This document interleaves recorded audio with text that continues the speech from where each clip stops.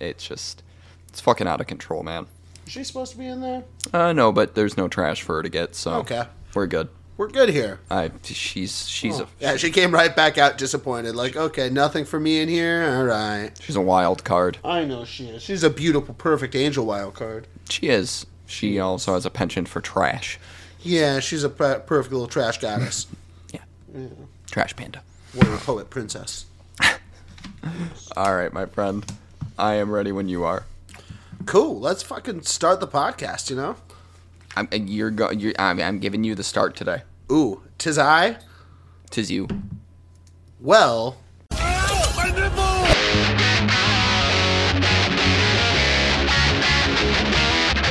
Flying through the enemy, you pulled me off. Oh my god, he pulled you off? I get it. She does flips and stuff. We may be models, yes, it's true. But if I'm morons, what are you? Okay, all right. Stop. If we say that, they won't keep listening. Morons of the multiverse. Hello there, morons of the multiverse. We're lumping you all in as part of us now. We, the collective royal we, are the morons. You listening, we speaking. And not like we in the Midwestern aspect where, like, you know, we all refer to each other or ourselves as we's. That's true. I've noticed I do that a lot, but, you know. We get down like that. Yeah, we're all a collective up here, but you are all a collective of us. And we're glad that you're listening. If that's what's happening. Yeah. That's right. Yeah. And that's my pal Mike McGarry dropping those sage pearls of wisdom upon you. Always here for some Midwestern charm and, you know, an annoying Midwestern voice. So, yeah, guys, it's great to be here. Yeah, pumped as well. My name is Derek Weber, and this is a good fun media joint, Morons of the Multiverse, getting down with the get down. Got that new hit joint. That new hit joint. Yeah, I miss the 90s when people just referred to things as joints all the time. That new joint hit. Yeah. Just can't quit. Gotta get jiggy with it. That's it. Yeah, man. Yeah. That's it. The bop's out here. That's how you know we're fucking old. That's so true. That's definitely how you know we're old. It's the millennium, guys. We're just living in it.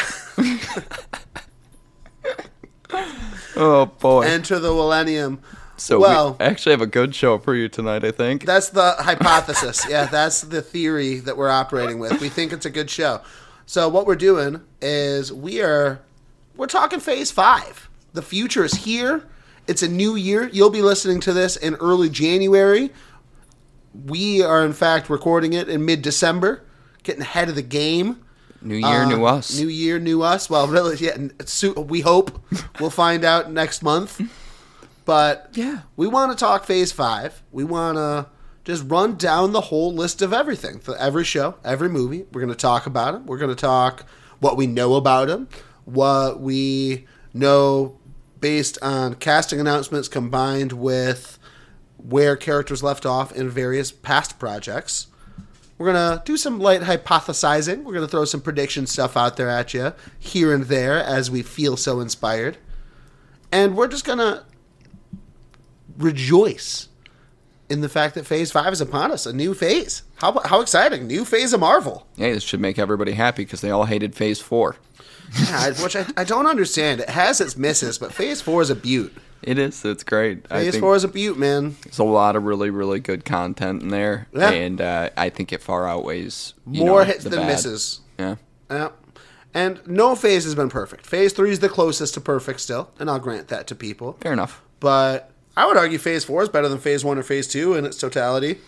Yeah, because we've talked about this before, but it just, if you look back at Phase 1 and Phase 2 and you try to tell me, I could probably name off about 10. They're each about 50-50. Maybe about 8 movies out of those that are just not either rather relevant. Across the two phases, which comprise of 11 films total. Yeah.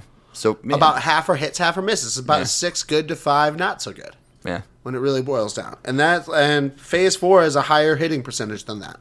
But to be real, with more total projects. Yeah, to be real too, though. I mean, a lot of them they're disjointed from where we are even now. There's a lot of stuff in there that it's not even relevant currently. That's true. But, I will say one of my things with Phase 4 that at times has been a criticism that is fair is there's almost too many building blocks per project for things outside of that direct project. And that I do think there's almost too much self-building happening. And I think that's an incredibly fair criticism. I would say on the contrary, I'll play the devil's advocate to that. At some point, you need to build. And yes, you may be overbuilding, but if you trust in Kevin Feige, you should probably think that there's a big reason for why this is happening. Yep. I don't think the man, made a movie like The Eternals and was like, you know what? We're going to scrap everything that happened in there. I just can't. I still can't believe that. No, we'll deal with. There will be ramifications for the Eternals eventually, but we should save that. So we're doing this out of order here, folks. By the way, also a little peek behind the microphone. Next week we're doing our Phase 4 recap, so we can go more into depth about Phase 4 next week, which for you guys will come out before this episode you're listening to, which will be the Phase 5 predictions that'll follow that by a couple weeks. So it's going to be a little disjointing for us momentarily. But we're just going to hold those Phase 4 thoughts, save the juice for next week. Sweet, sweet juices. The sweet juices. If you listen to our hero draft, you'll know all about the sweet juices. If you haven't, go all the way back to the beginning. It's right at the top for you. It's never going away. Never going away. It'll be there forever. So, Phase Fizzive. Jeez, oh, Pete's. Phase Fizzive. Did I do that? I think 1, I did 2, it wrong 3, again. 4, 5. Fizzive. Plead the Fizzive. So, Quantumania. Quantumania. This is a project that I have been more excited for than a lot of other Marvel projects in the past couple years. Like, this was right up there.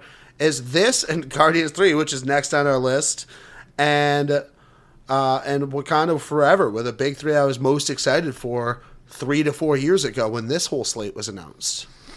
Yeah, I mean, you've always been a big Ant-Man guy. I am. So there's that. Both films are higher on my rankings than the average person, for sure. But to kick off Phase 5 with Quantumania is such a balls-out move.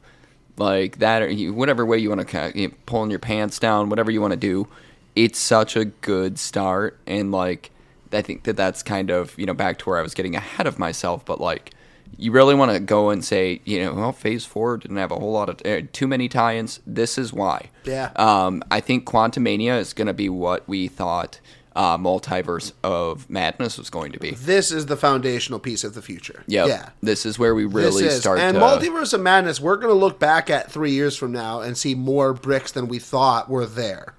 Because that movie's not going to go unused like you were just saying. With what movie were you just saying that about? The Eternals. Oh, yeah, Eternals, yeah. It's the obvious one, yeah. But yeah, no, same. Like, same thing as Eternals, where there's going to be things that are of consequence of that, for sure. But this movie, yeah, Kang, the microverse, if you will. Like, everything in the quantum realm is going to be so devastatingly important for the entire foundation of the multiverse saga.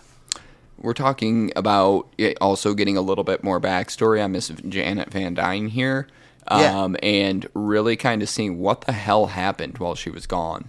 Pumped. I mean, if I'm not correct here, she was gone how many years on Earth? 20 plus. 20 plus, and in the microverse, we're talking about 100 years, something to that effect. A very long amount of time. That's a whole lifespan that she was essentially able to live outside of the regular timeline. I want to see the scope of her quantum powers at this point as well. Yeah, I want to see that trailer is amazing, by the way. Oh, it's fantastic. That trailer is special. Yeah, there's so many things I'm pumped to see about that. All of what you were just describing, wonderfully exciting. Adult Cassie Lang, or young, late teen, young adult, whatever. Adolescent. Yeah, adult teenager. Yeah, I mean Kamala Khan's age, basically. Yeah. Like we're getting that Young Avengers team together, baby. We're coming for it. And that's we've talked about setups a lot. This is what it's all about. You have to grow with these people, just as we're getting old and we remember Will Smith's Millennium. In 10 years, the Young Bucks will take over whether we want them to or not. Let's lay some foundations and give them a good thing to ride into. In 10 years, y'all will be crying about these people dying. Just like we did with Tony Stark. So it's that setup. We're getting Kang. More Kang. This Jonathan Majors performance is special already. Just from the one episode of television we got it in so far, he is one of my absolute favorite villains of all time. And now we're getting him as a proper villain for a movie. And I think, here, I'll throw my first prediction into the cut here.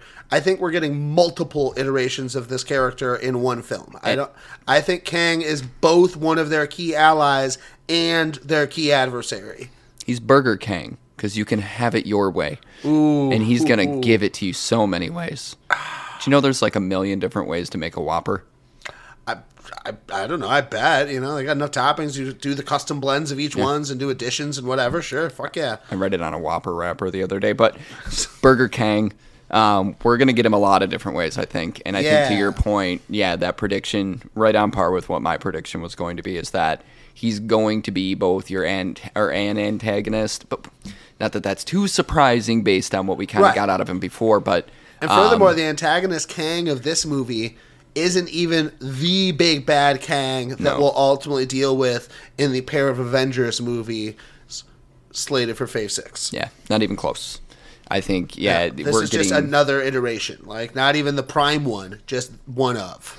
Yeah. Or a few of, I should say. A few of, I think, is what we're talking about here. It's almost to that point where, like you said, I think that we'll see, Janet having almost, he's a very bipolar character, where I wonder if she knows that there's so many versions of him, whereas maybe she had thought that it was just that it's this one iteration of this person, and she keeps getting different sides from them.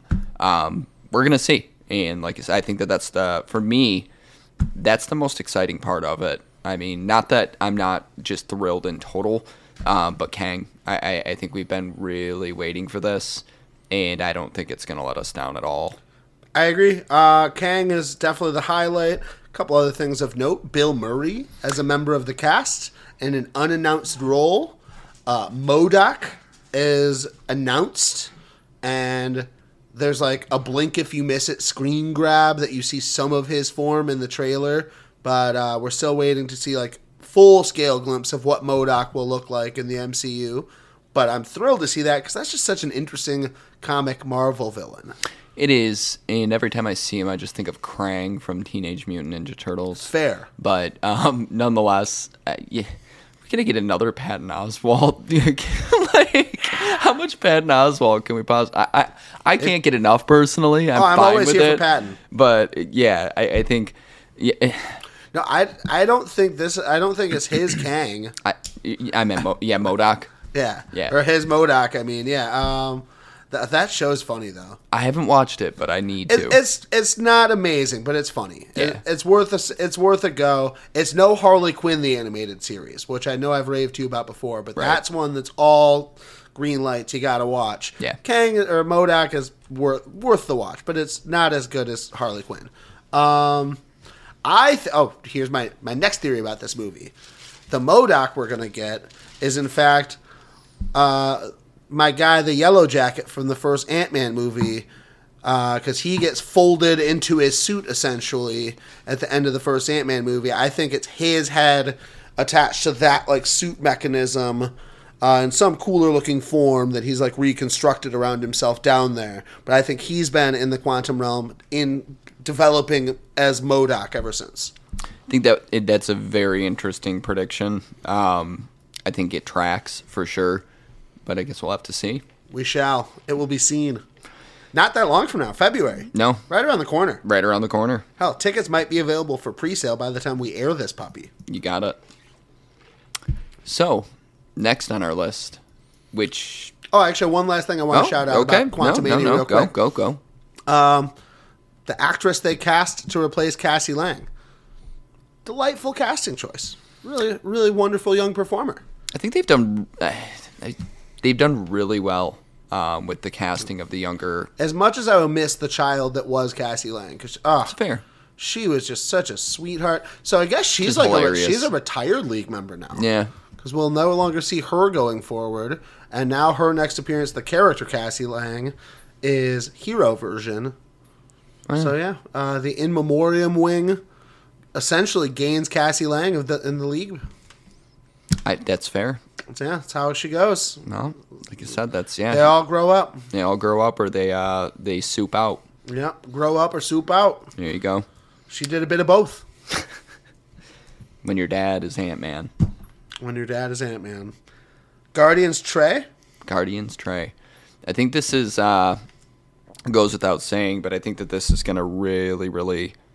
You go from Quantumania, which I don't think is going to be a super heartfelt film or anything to that effect. I think we'll have our moments for sure. Definitely some emotions to come. But Guardians Volume 3 is going to be, I think, nothing but emotions.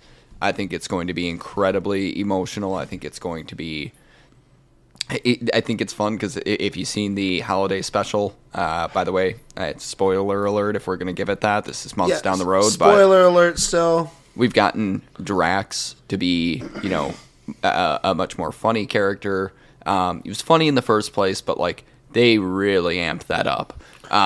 You've got... The fact they're leaned on his chemistry with Mantis so much is awesome. Because those two as a duo is like Rocket and Groot level quality. Dude, they're just such a prime duo together. They play off each other so well. Pam Clementif is a delight as Mantis, and like the Guardian special gives her the green light to just be even weirder and ratchet up as well, like you're saying with Drax, and I fucking love all of it. I mean, it goes without saying, not to get all downtrodden here or anything, but at the very end, when her and she tells Pete, like, yeah, you're my brother, like, that's fucking big. And I think that this is where we start to see, like, at the end of Guardians Volume 3, whatever happens to Peter, I don't think Mantis is still relatively newer to this universe, and I don't think that it's, she's going to see the send-off. I think that we will have, I don't know if you want to call it some iteration of the Guardians or whatever, but some of the Guardians still lingering around after this. But which ones? I don't know, but my guess, one of my predictions here is that Mantis for sure makes it through. She would be the one of any of them that I would guarantee is probably going to make it through this. Yeah, I have Mantis labeled safe and returning in a different form, even if it's not a Guardians team. Yep. They'll find room for her somewhere. And, there's plenty of cosmic projects out there. There's plenty of places you can place her. Not that she didn't have already what the Guardians have, which is like Island of Misfits toys. Like her father, essentially Ego, did not treat her very well. Was essentially using her. But now it goes even further, and I'm already just thinking that Pete's going to die. But like she loses everything. Now you really are a Guardian. Like, you've lost everything. You have nothing else now. You have truly been indoctrinated into being a Guardian of the Galaxy. That is like the prerequisite for any of them, is to be, benept of any kind of actual human love and togetherness. So I think that that's one of my biggest predictions there, is that by the end, I think she ends up, alone, outside of the family that she's been able to build. Like, you just see this different side of her emerge. She's starting to grow with them. They accept her in with all of them. And now I think, like I said, I think that would be one of my bigger predictions there. But to move on, Adam Warlock. Yeah, man, Adam Warlock. Back to the Guardians holiday special. One more thing that's very, very noteworthy, and blink you miss it. They are now the proud tenants of Nowhere. Yeah. The owners and tenants of Nowhere, the destroyed celestial head. They have overtaken a head. Yeah, well, they purchased it from the Grand Collector. Yeah, it's beautiful. Like, it's just what an interesting plot choice. Like, I listened to an interview with James Gunn that he did a couple weeks ago that was about the holiday special, and he said he pitched this back when he did Guardians 1. He's like, at some point we got to do a Guardians holiday special. It'd just be too funny. It's great. At the time, he pictured it as like an ABC thing, you know what I mean? Because like Disney Plus wasn't around yet. And they finally came up with the script and worked out days that they could film it between filming days of Guardians 3. And they basically just wedged it into that filming calendar. Apparently Kevin Bacon just said yes immediately. Was just like, yeah, that sounds hilarious. I'm in. Love that. I hate anything Christmas. Like, I am the biggest Grinch when it comes to that shit. I fucking loved the Guardians delightful. holiday special. It's delightful. It didn't need to be anything crazy or outlandish. It is exactly what you would want it to be, and it is so much fun. And there's so much in there, I think, that you can derive from it that actually really matters. Oh, well, and that was the other part of the interview I was going to allude to.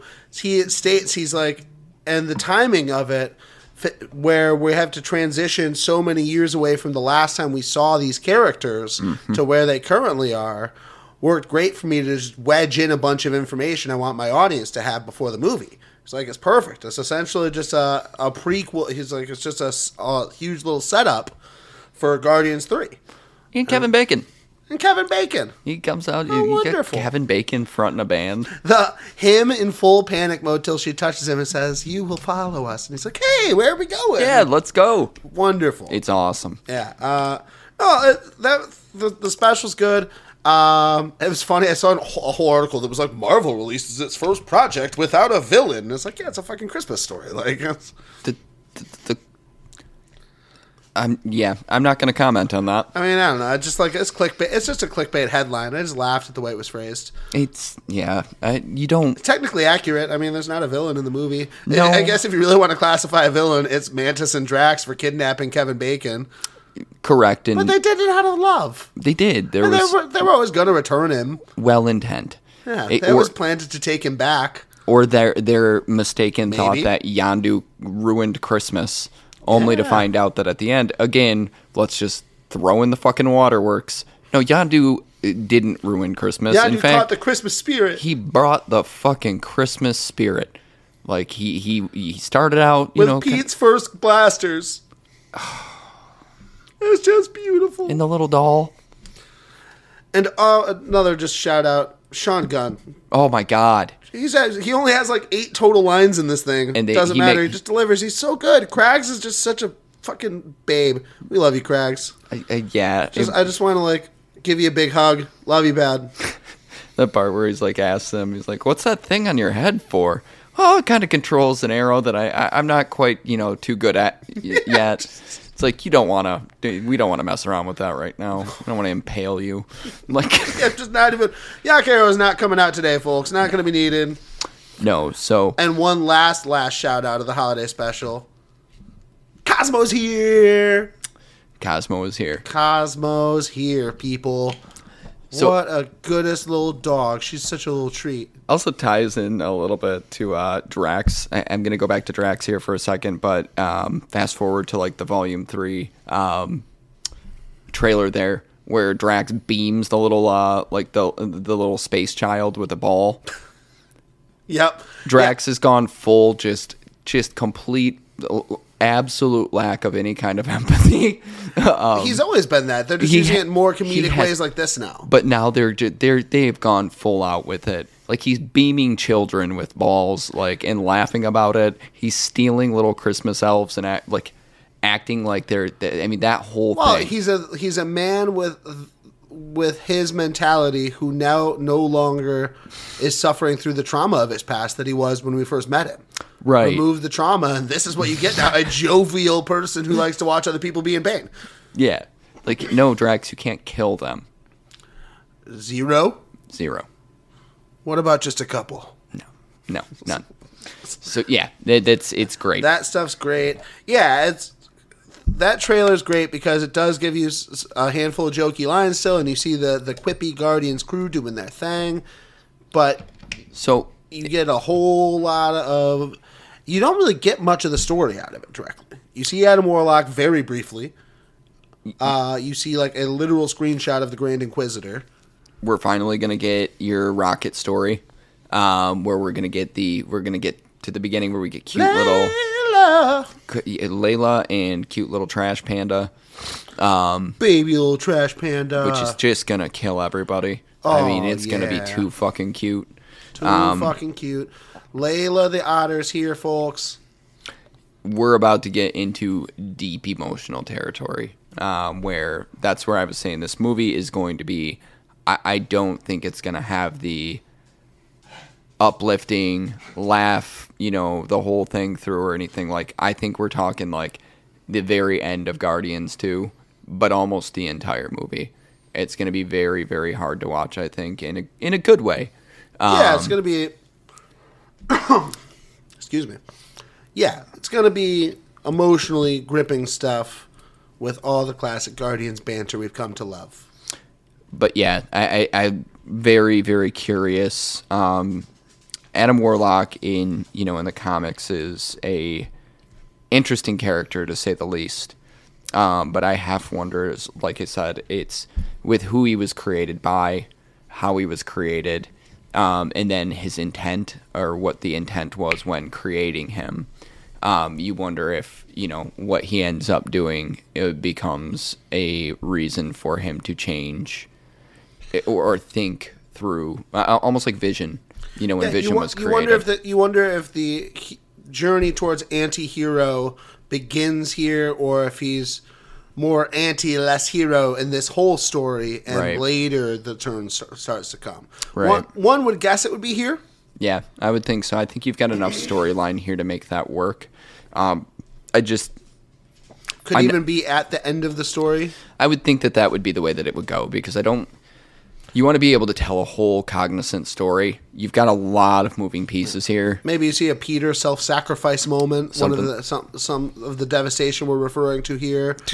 To try to show him afterwards. Yeah, something like that, to that effect.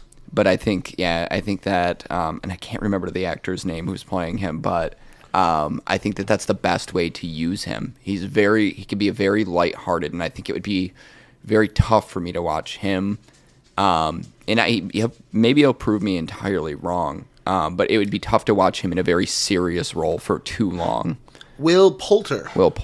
And it's interesting because he does do serious very well, but he is an actor with great comedic timing also. He has great comedic timing. He just seems to be a very more bright energy character. Like, he does very well in those areas where he can just be kind of, again, to use your word and steal it there, it would be like jovial. You'd like to see him happy. So... I knew I really liked this kid when I saw him in We're the Millers back in 2013. And that's exactly where I was going to go with it. Like, it's almost a throwaway movie, but he was hilarious in it as a teenager. That movie's hilarious. It's great. That's a good movie. It's very good. That movie's a good movie. No regrets, man. Come on now. It's one of the very few, if you want to call it comedies. It's a comedy.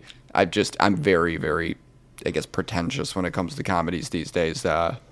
I don't know whether it's just me and I don't laugh at anything anymore or what. I don't know, but it's hard for me. We've all been desensitized. We've all been desensitized. It'll be fun to see the Sovereign again and see what those dickheads have been up to. It will indeed be fun to see the Sovereign again. They are a delightful part of Volume 2. What was the guy? You suck. Was it? It's not Sarlacc. I'm thinking Sarlacc. I can't think of his name now, but yeah. Yeah, I know who you're talking about. Yeah. Any closing thoughts on Volume 3? No, other than I think it's probably my most anticipated movie of the next at least couple of years, and that's including anything on the docket for MCU or anything outside of that. It is funny because looking ahead to the rest of Phase 5, it definitely starts with two of the things I'm most excited about in the entire phase. And then there's other stories I'm pumped for as well, but it is a 1-2 punch of two of the biggest highlights of the entire phase here for sure. Yeah, and I'm gonna need some serious consoling after that. So I'll just say that right now. Secret Invasion. All right, so we're gonna go and throw a show in here then. Well, it's in the release order. I got you. You went in release order. I feel you here. All right, that's a good idea. Go in release order. That's really throwing that in there in the release order and where it's actually going to be at, the two movies, right? It is going to throw a wrench in everything that we thought we knew already. Like I love it. Very well could go back. I mean, to the very beginning. I love it. In fact, we can talk about it first. We can talk about Secret Invasion first, but I want to play a game with you after we talk about the show for a bit. All right. We're gonna guess who's that scroll. Oh boy. That's right. I'm gonna just name some I'm just gonna name some Marvel projects of past, and you're gonna tell me if you think there was a scroll in there all along. That's fair. All right. It's gonna be fun. We're gonna find out later. But, I'm in. Just a little tease for a couple minutes from now. Not a very far away tease. So is this where we start to see that, because obviously we've been introduced to the Skrulls so far, but we've also been introduced to the Skrulls that seemingly are just refugees. Correct. They essentially they want out of this war with the Kree. They've been, oppressed and essentially been made out to look like the bad guys when I think we know, even just watching Agents of S.H.I.E.L.D., the Kree suck. The Kree suck hard, bruh. Yeah, they're awful.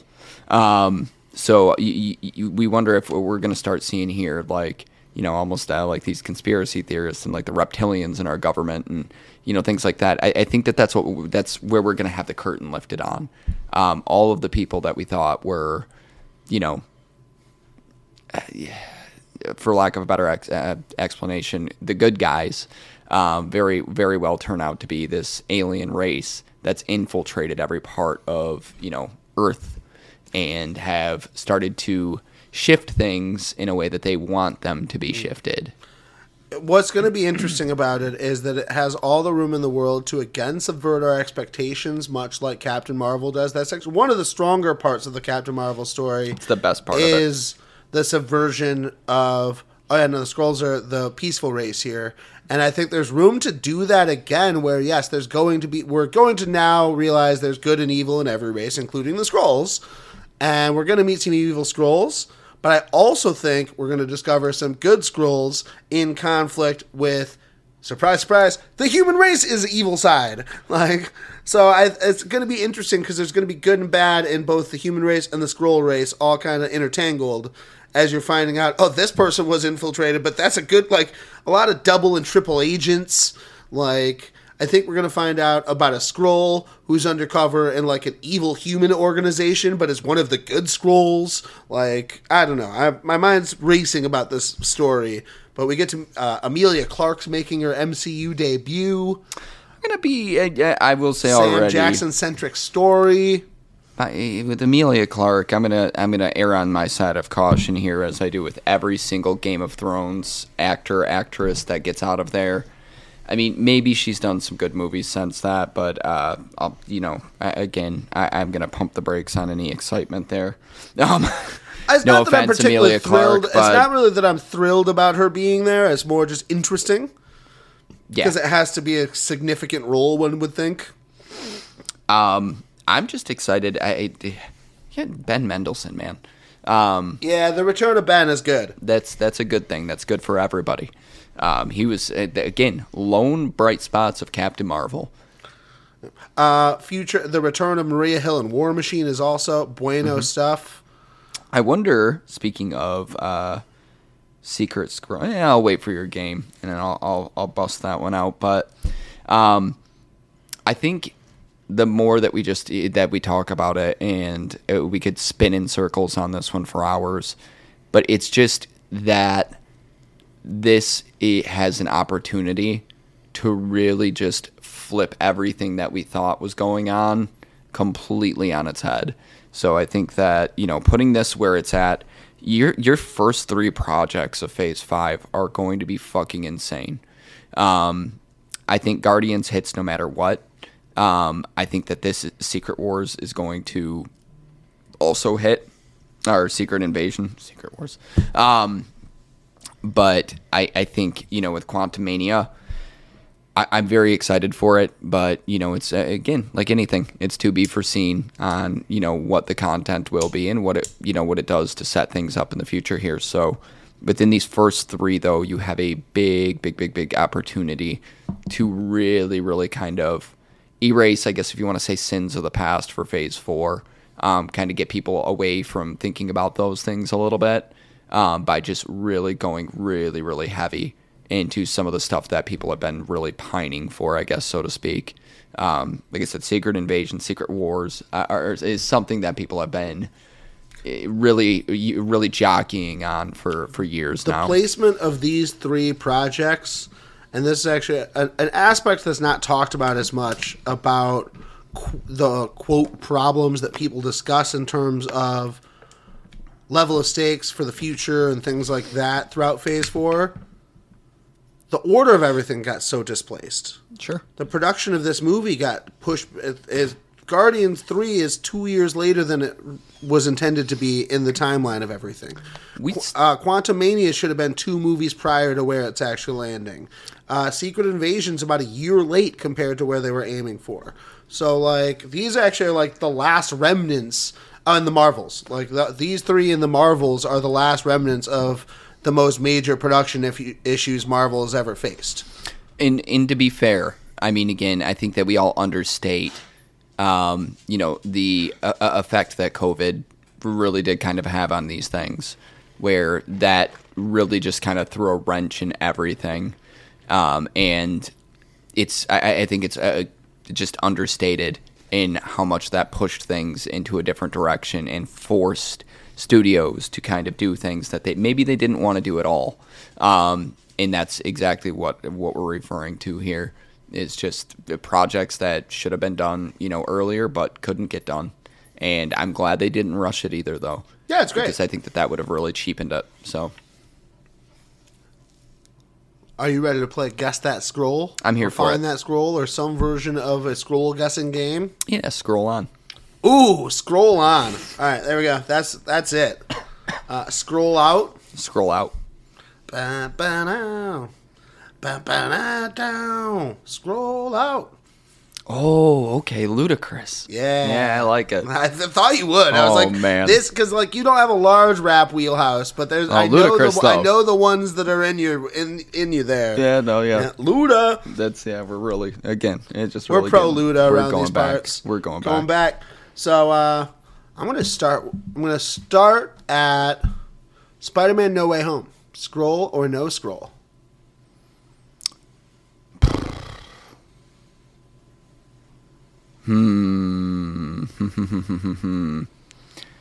I hate how they do the Far From Home and then No Way Home because I always mix them up just because of title alone. But I know where we're at here. No scroll. No scroll. All right.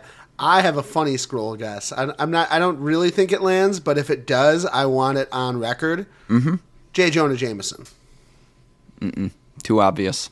But has been here sowing dissent on the planet for years. He has, but he's such a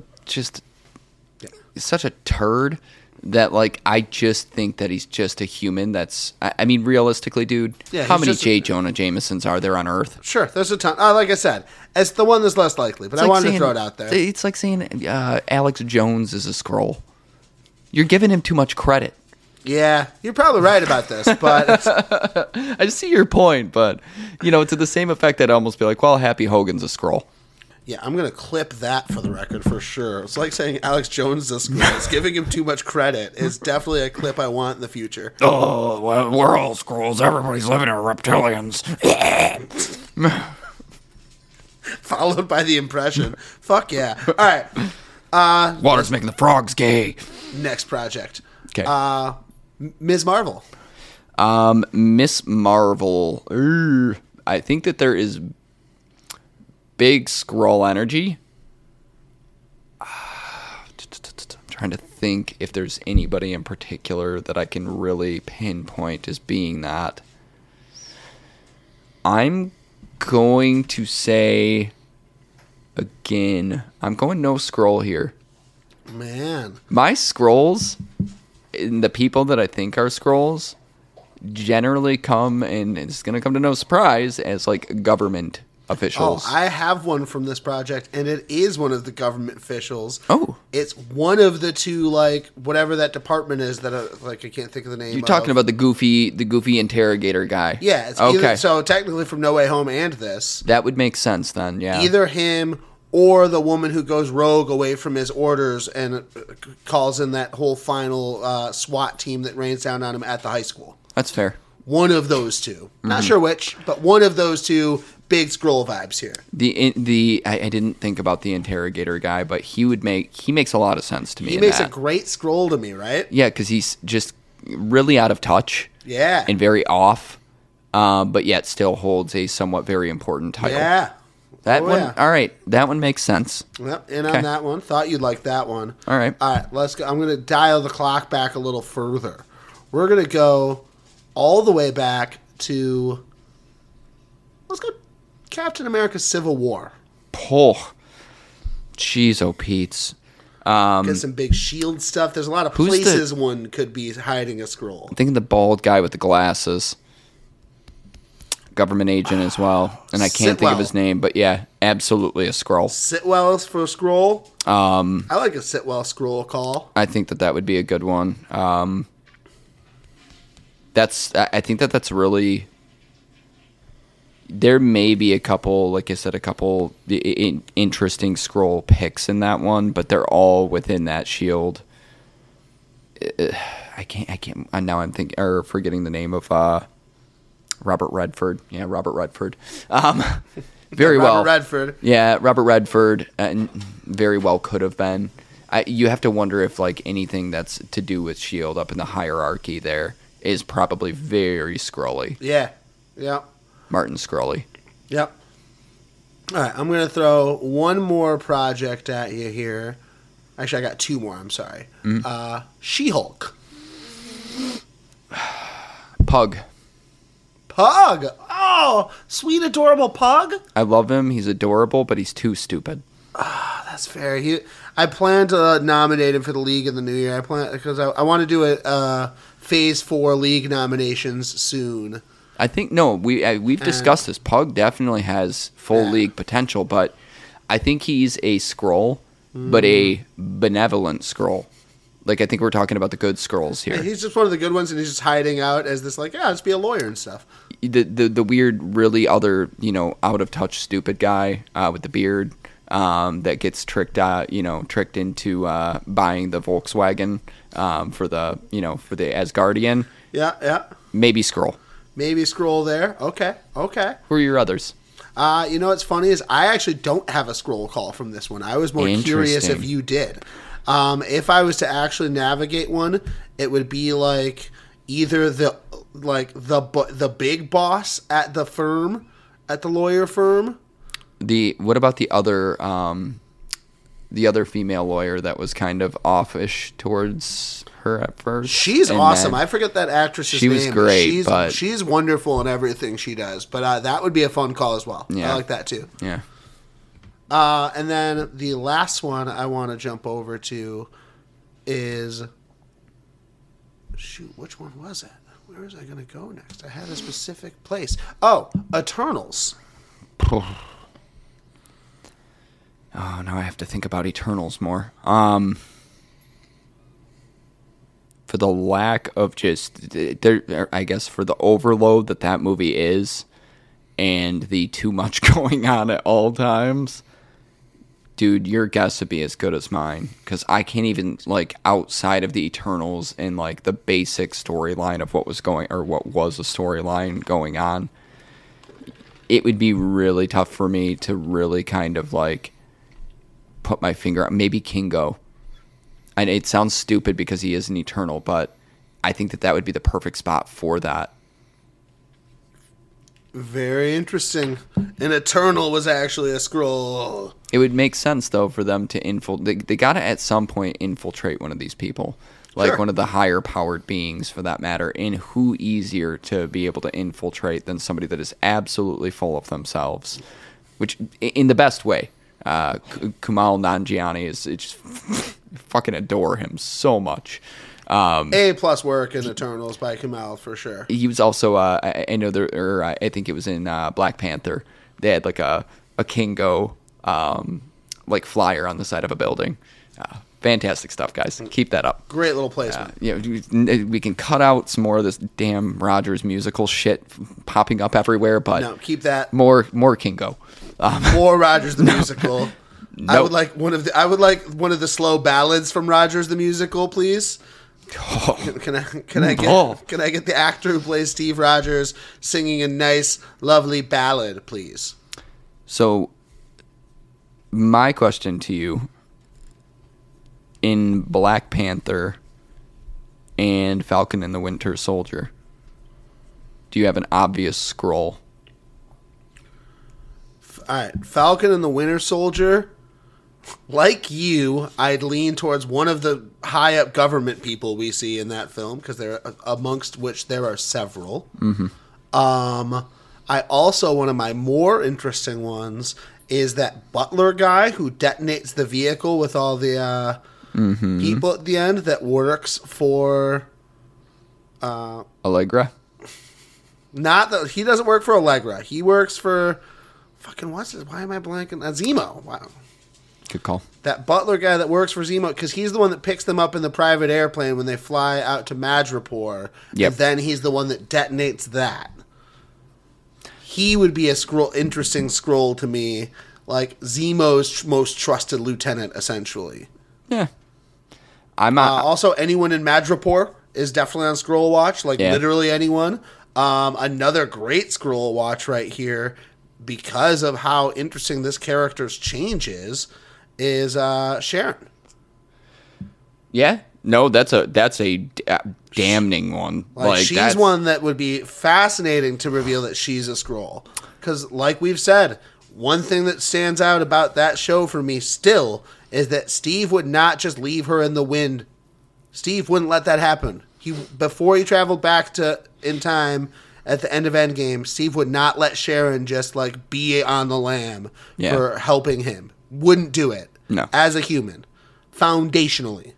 So her being a Skrull, making that story up, maybe she waxed the original Sharon and took her place, and found that, because there could be parts of it that are true, and the rest is just filled in. I'm going full in on Allegra being a Skrull. Allegra Val DeVontaine. So I'm going here too. She is mainly very in touch with what she's doing, but the purple streak in her hair, it's just ridiculous. She's in her 50s. It's completely out of touch. It doesn't make any sense.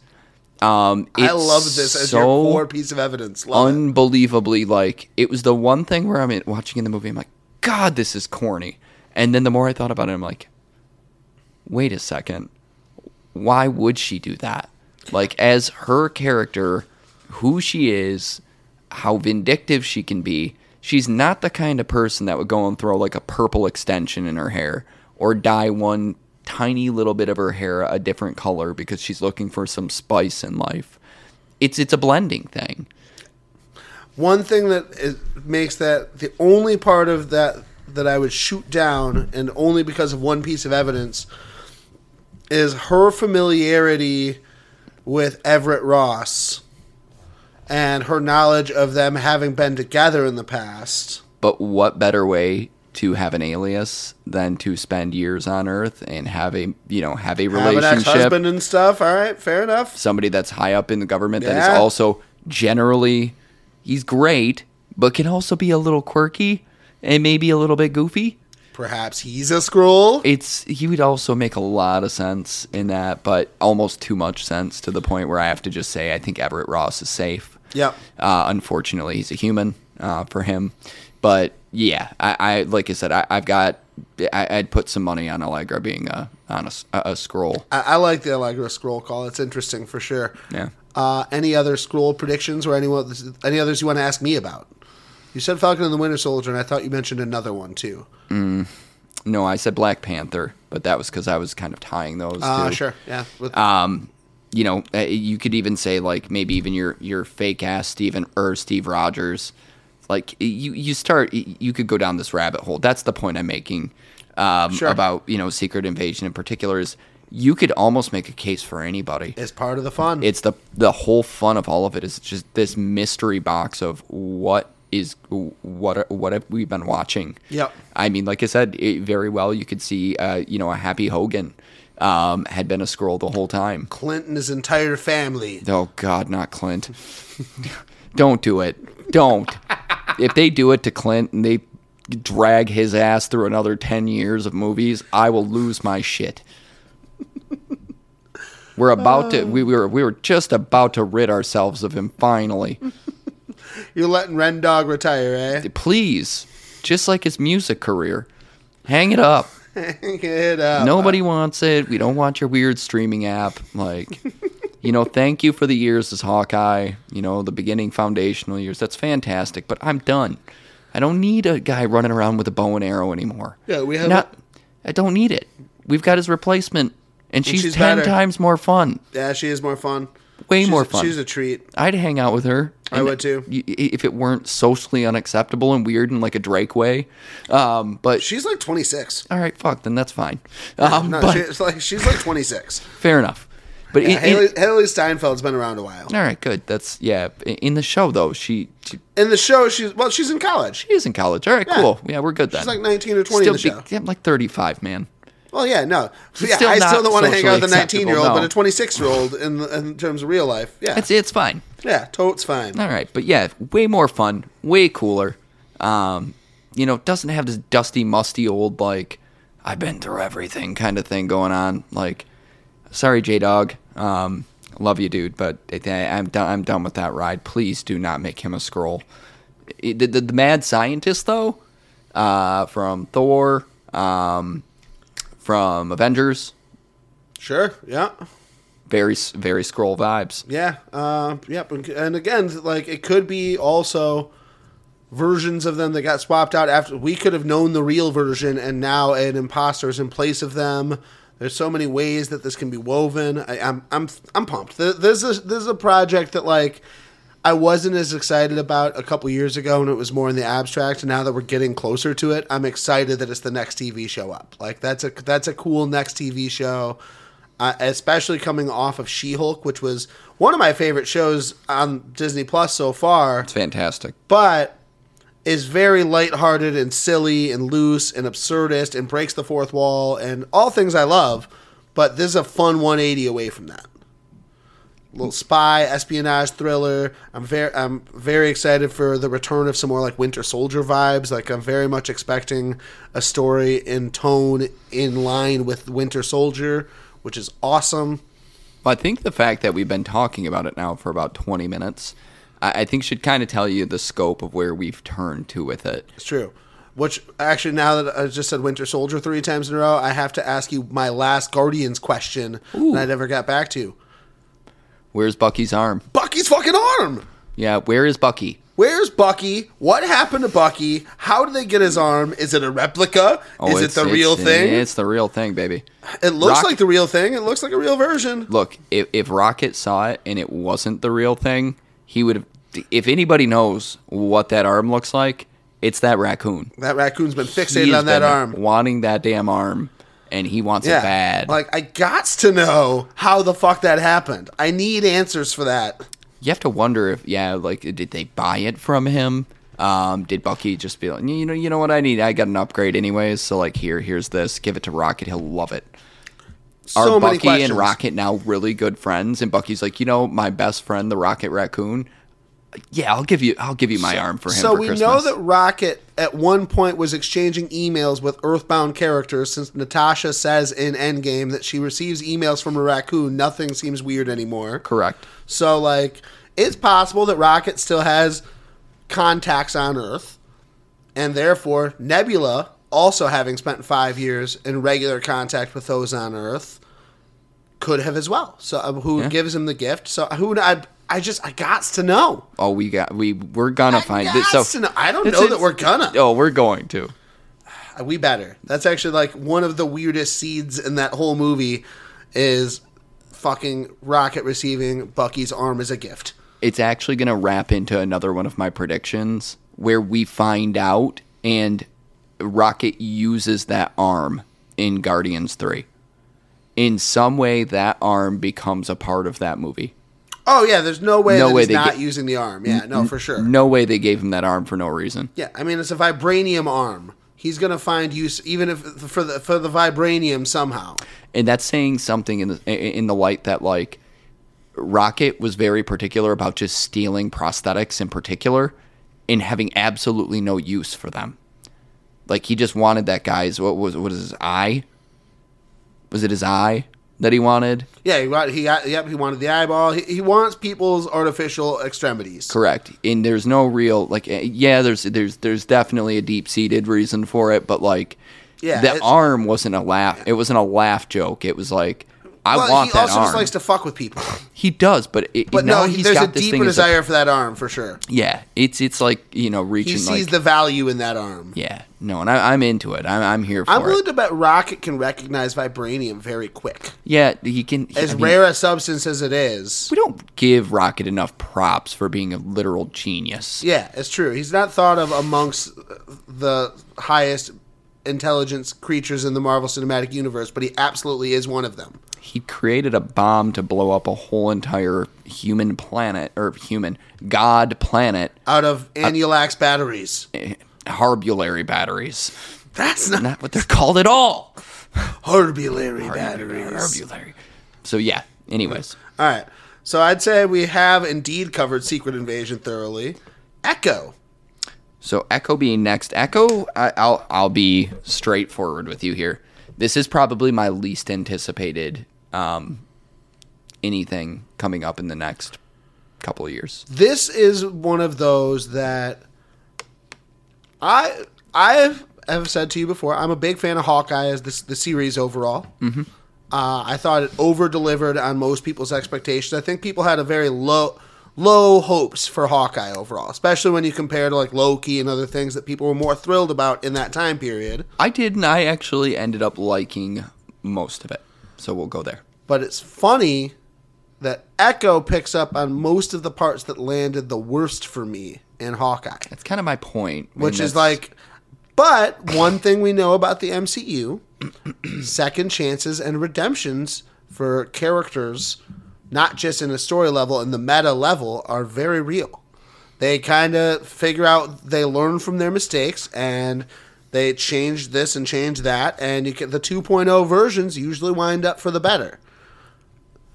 Not every character's had an elite origin point in the MCU. Some of them need time. So this is one of those that I'm going into with an open mind. I'm less thrilled than most of the other slate, like you are. But there's things to be optimistic about. More time with Vincent D'Onofrio's Kingpin can't be a bad thing. It didn't work well in Hawkeye, but he got very limited screen time. I think a deeper run with him and a run with him more pissed off now, having been shot. We're supposed to believe he's dead, but obviously we all know better. But having been shot at the end of Hawkeye, this version we're going to pick up with, I imagine, is going to be a more angry, more fired up, more impassioned version of the character now that he's got something to be vengeful about. So that's something to be optimistic for. More time with Matthew Murdock is always a plus. Especially like this version of Matthew Murdock is a treat. It's interesting because I love Charlie Cox in the Netflix series. All 3 seasons are incredible in my opinion. But this is a different take. This is a different Matthew Murdock than that series. And it's also great. So, if I will... Please. We've gone into talking about Echo and almost immediately started talking about Kingpin and Daredevil, which I think kind of goes back to my point where I think a lot of what we're going to see seems a little bit less about the actual focal character in Echo themselves, and a little bit more around the cast and the puzzle that seems to be being put together around them. Very well possible, because correct me if I'm wrong, it's been a while since I've watched Hawkeye, but towards the end, she kind of has a little bit of a falling out with Kingpin. correct? Yeah, she's the one that shoots him Yeah. at the end. So, and again, like I said, I hated the end of that so much that I think I blocked it out to save myself the pain. But to have, Daredevil or, Matt Murdock there kind of team up with her, to kind of fight a common enemy, one of his bigger common enemies. I don't think in this series that team up really takes him on, and if so, it's in a very, very short spurt. Because not to get ahead of myself, but I think that's where we end up, midway to end way through the end, or to Daredevil when we get that. But I don't know. Like I said, I want to be pleasantly surprised by this, and I think it very well may be. I just think that we're in the midst of a character that may be a little forced, and maybe that is the unfortunate buildup of her character in the origin that took place there, but it just comes off flat to me so far. She's actually one of my things I like about Hawkeye as well. I do want to point that out. Like, it's more the Vincent D'Onofrio weakness that was stunning to me in Hawkeye. I think she's great in Hawkeye. I like her brutal fighting style. I'm hoping that with this being more centric on Daredevil and Kingpin, in addition to our obviously main character Echo, that we see a bit more of the violence that we are used to from the Netflix series, respectively. And I think there's a real possibility of that. Sure. I'd like to see some of that brutality because she's such a brutal combatant. Sure. She's such a physical, knock-you-out fighter. Like, he takes after her uncle. Yeah, so I'd very much, if we get some more of that, I'd also, it'd be interesting. I forget the name of the movie, but there's a film that came out recently that got nominated for and or won a bunch of awards about a person who's losing his hearing. And, like, the movie just gets quieter and quieter until he's deaf. And it's basically his journey to becoming deaf. Are you referring to the movie where the dude's the drummer? I don't remember many other details about with this. Riz Ahmed? I never even saw it. I just heard about it. Because I watched that, and that was fucking good. Yeah, that sounds right. But yeah. And like the end, if we get some scenes where they genuinely pull all the sound and we're like her for a second and get a real perspective of like things catching us off guard from peripheral and like the way that she goes about her business, it could be something really special and unique for the MCU. There's reasons to have optimism. I'm going in glass half full, but with a little bit of skepticism still. But yes, this isn't one of the most exciting projects, but it's an interesting one. I think one of the things, and the last thing that I'll say on this, that we've kind of discussed, but I think Marvel has since started to understand where it was going wrong with these TV series at first, and why Hawkeye kind of sucked there towards the end, is they were giving a pitch count to every series, where it's like, these need to be done in 6 to 8 episodes, period. We're not giving them extra episodes. We're not allowing the story to unfold. We're jamming too much shit into one tiny package. And I think that if you go back and you allow that story to unfold better, you'd have to add, funny enough, you'd have to actually add some more like filler in there, some like more content. Yeah, you would need C lines and D lines. For sure. But I think if you did that, it would have been a much, much more crisp like ending to it, and we wouldn't be looking back at it as being as flawed as it was at the very end. If they can fix that and continue to course correct and allow these things to play themselves out, and not go, all right, well, this project, we're giving this one 6 episodes. This one deserves 8. This one deserves 10. Like, Daredevil's going to have 18. Yeah.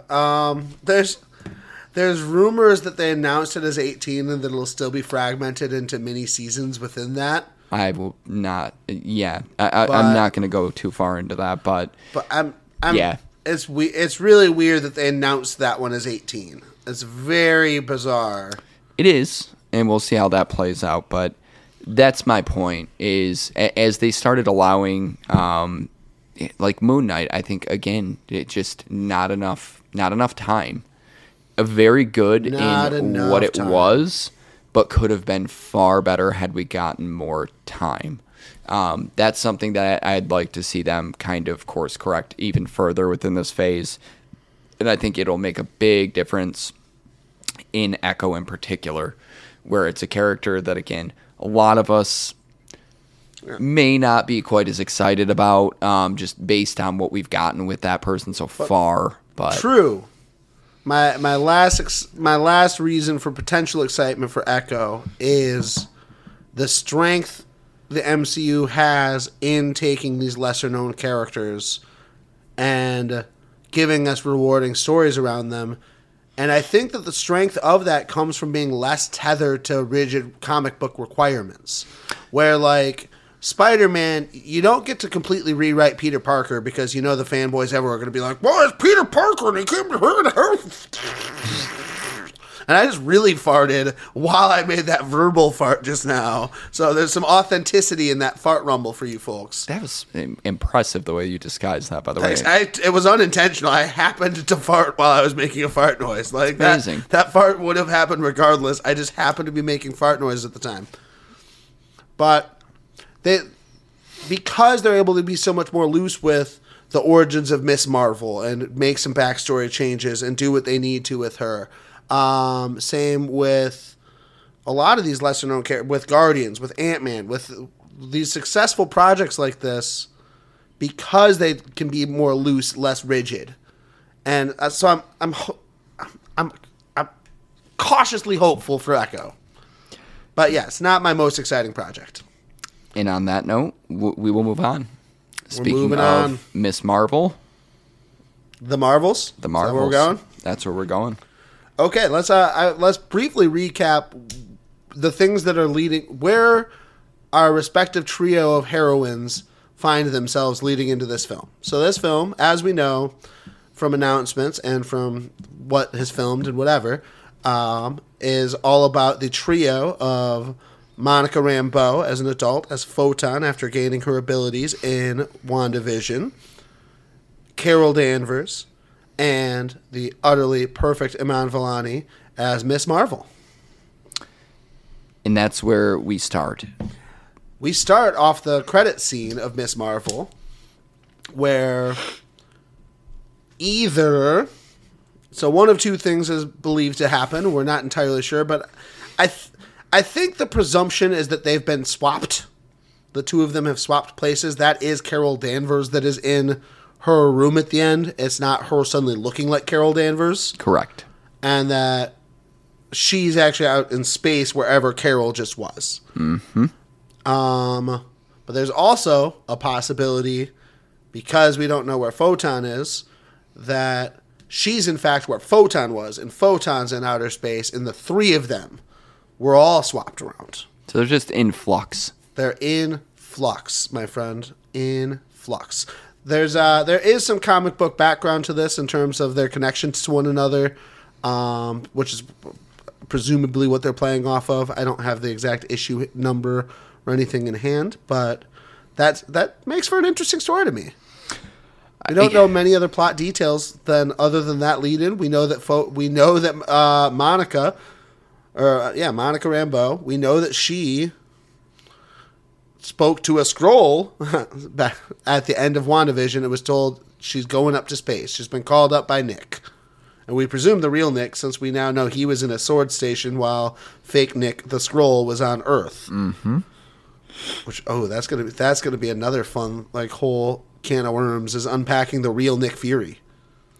We're never going to know who the hell the real Nick Fury is in the first place. But yeah, that's really just disguised a mask. Yeah.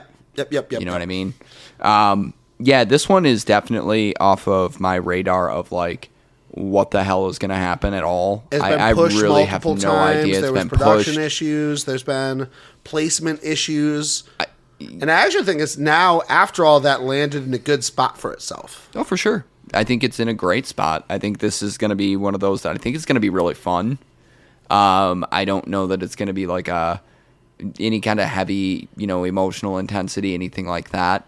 I think it's just going to be, kind of a space-time hijinks.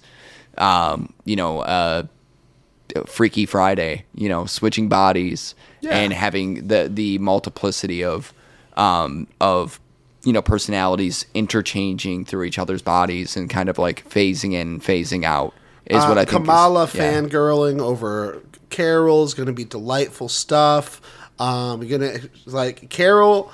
She's gonna get to play like the grumpy grizzled old vet, which I think is gonna be a better role for better version of the character for Brie Larson to connect to, being like, because she's funny and has quips for days also, and she'll get to quip in this version of the character, but she's gonna be like this damn kid is pestering me type of quips, and that's gonna be a lot of fun, I think. Well, and I think this one lands better than where it landed the last time in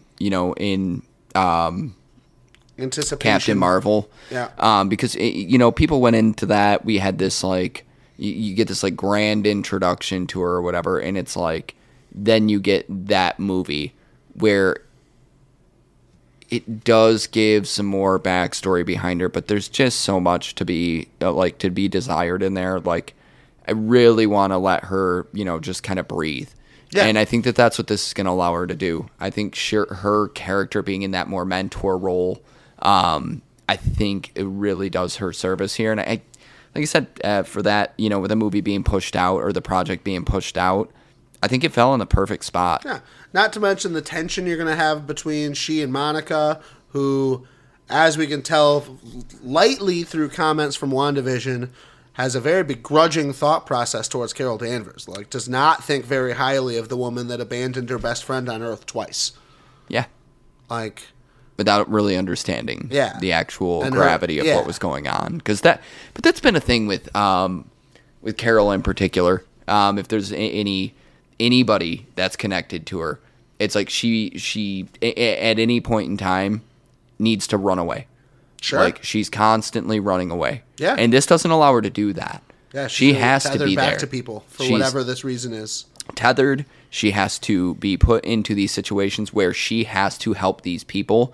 She can't just go say, well, there's a whole nother universe that needs to be saved. Like, you don't have that excuse now. Yep. Like, you're stuck. And you have to mentor because that's part of you being able to get back to your running away. And you wonder if that puts her back into more of a leadership position where she starts to understand, look, I need to be more than just everything to everybody. I have a lot to be able to give and to pass on. And I think that's, like I said, I think that's a really good role for her. And I like I said, this is one that I'm actually very excited for. I think it's going to be fun. I thought Kamala Khan was fucking awesome. She's wonderful. That series we already know why it got shit tanked on and everything like that between the culture, misogyny, yes, all of that. It was fucking fun. It's series fucking awesome. Is awesome. It is one of the better of all of the Marvel series so far. Yeah, and you can say what you want. It's the same people though that love Peter Parker. Oh well, she's a teenager and it's annoying. Peter Parker is an annoying teenager. Yeah, they are the same person. They're literally the same person. They're just different fucking genders and cultures. Yep. Congratulations. Bingo.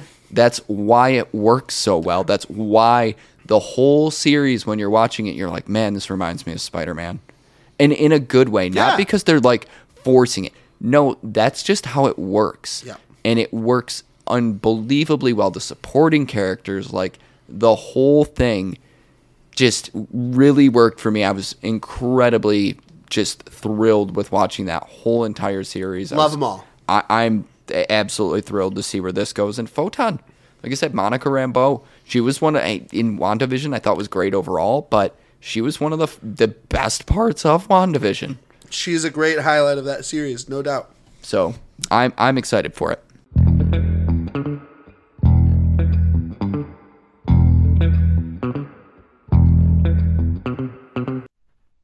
This is the end of the first part of our Phase 5 preview. Tune in next week when the morons of the multiverse continue to talk about Phase 5. They're going to talk about it good. They're going to talk about it a lot. They're going to drift off topic and be weirdos like they are. Also, like, follow, subscribe. Click the 5-star button, do the things, hit the clickety-clacks. Help the podcasters of the world out, people. Everybody knows podcasters need help. We deserve it. Just because we decide to ramble into a microphone, we deserve your help just for that, obviously. Also, if you want to hear us ramble more, check out the other things here at Good Fun Media. After the Laugh Track, Sitcom Fandom Podcast, dropping every Thursday, with various topics, including rankings of favorite things in sitcoms all time, individual shows, things we like and don't like about them, all sorts of other weird nonsense, as you would imagine, as it's a show affiliated to this show. Also, speaking of nonsense, D2B2 Sports, dropping really weird sports takes, gambling tips, both good gambling tips and bad gambling tips. You're going to have to kind of sift through them and figure that part out for yourself. And, getting into all sorts of other weird nonsense, including, but not limited to, drafting Muppets to build a fantasy football team, what famous workout beverage Rob Gronkowski could partner with TGI Fridays to sponsor. It just gets weird out there, folks. But tune in, check that out as well if you're into sports, and we appreciate you, as part of Good Fun Media, checking this bad boy out. I've now begun rambling, so that feels like as good a time to end the show. Here we go. That new joint hit. Yeah. Just can't quit. Gotta get jiggy with it. That's it. We don't have to keep watching Liam Neeson make action movies. Like, we don't have to do this, ladies and gentlemen. Like, as a society, we keep choosing to, but we don't have to. And for gosh sake, watch your language. The Rock Woman. My name's Johnny Knoxville. This is my buddy Thanos. Don't you know who I am? I'm the Juggernaut, bitch! It's a weird world we clients are living in these days, but we gotta do it.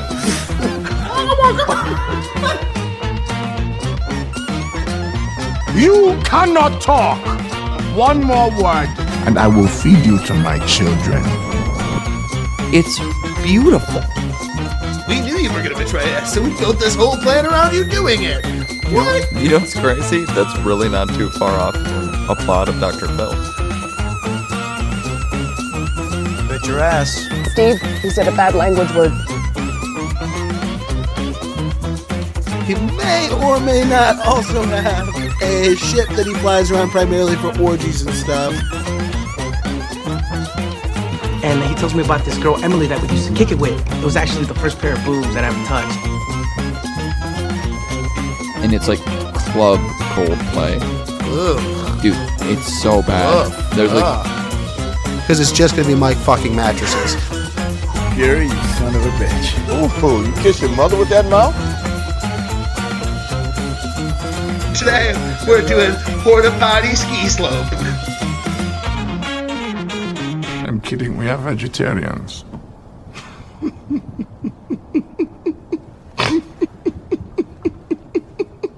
Morons of the multiverse.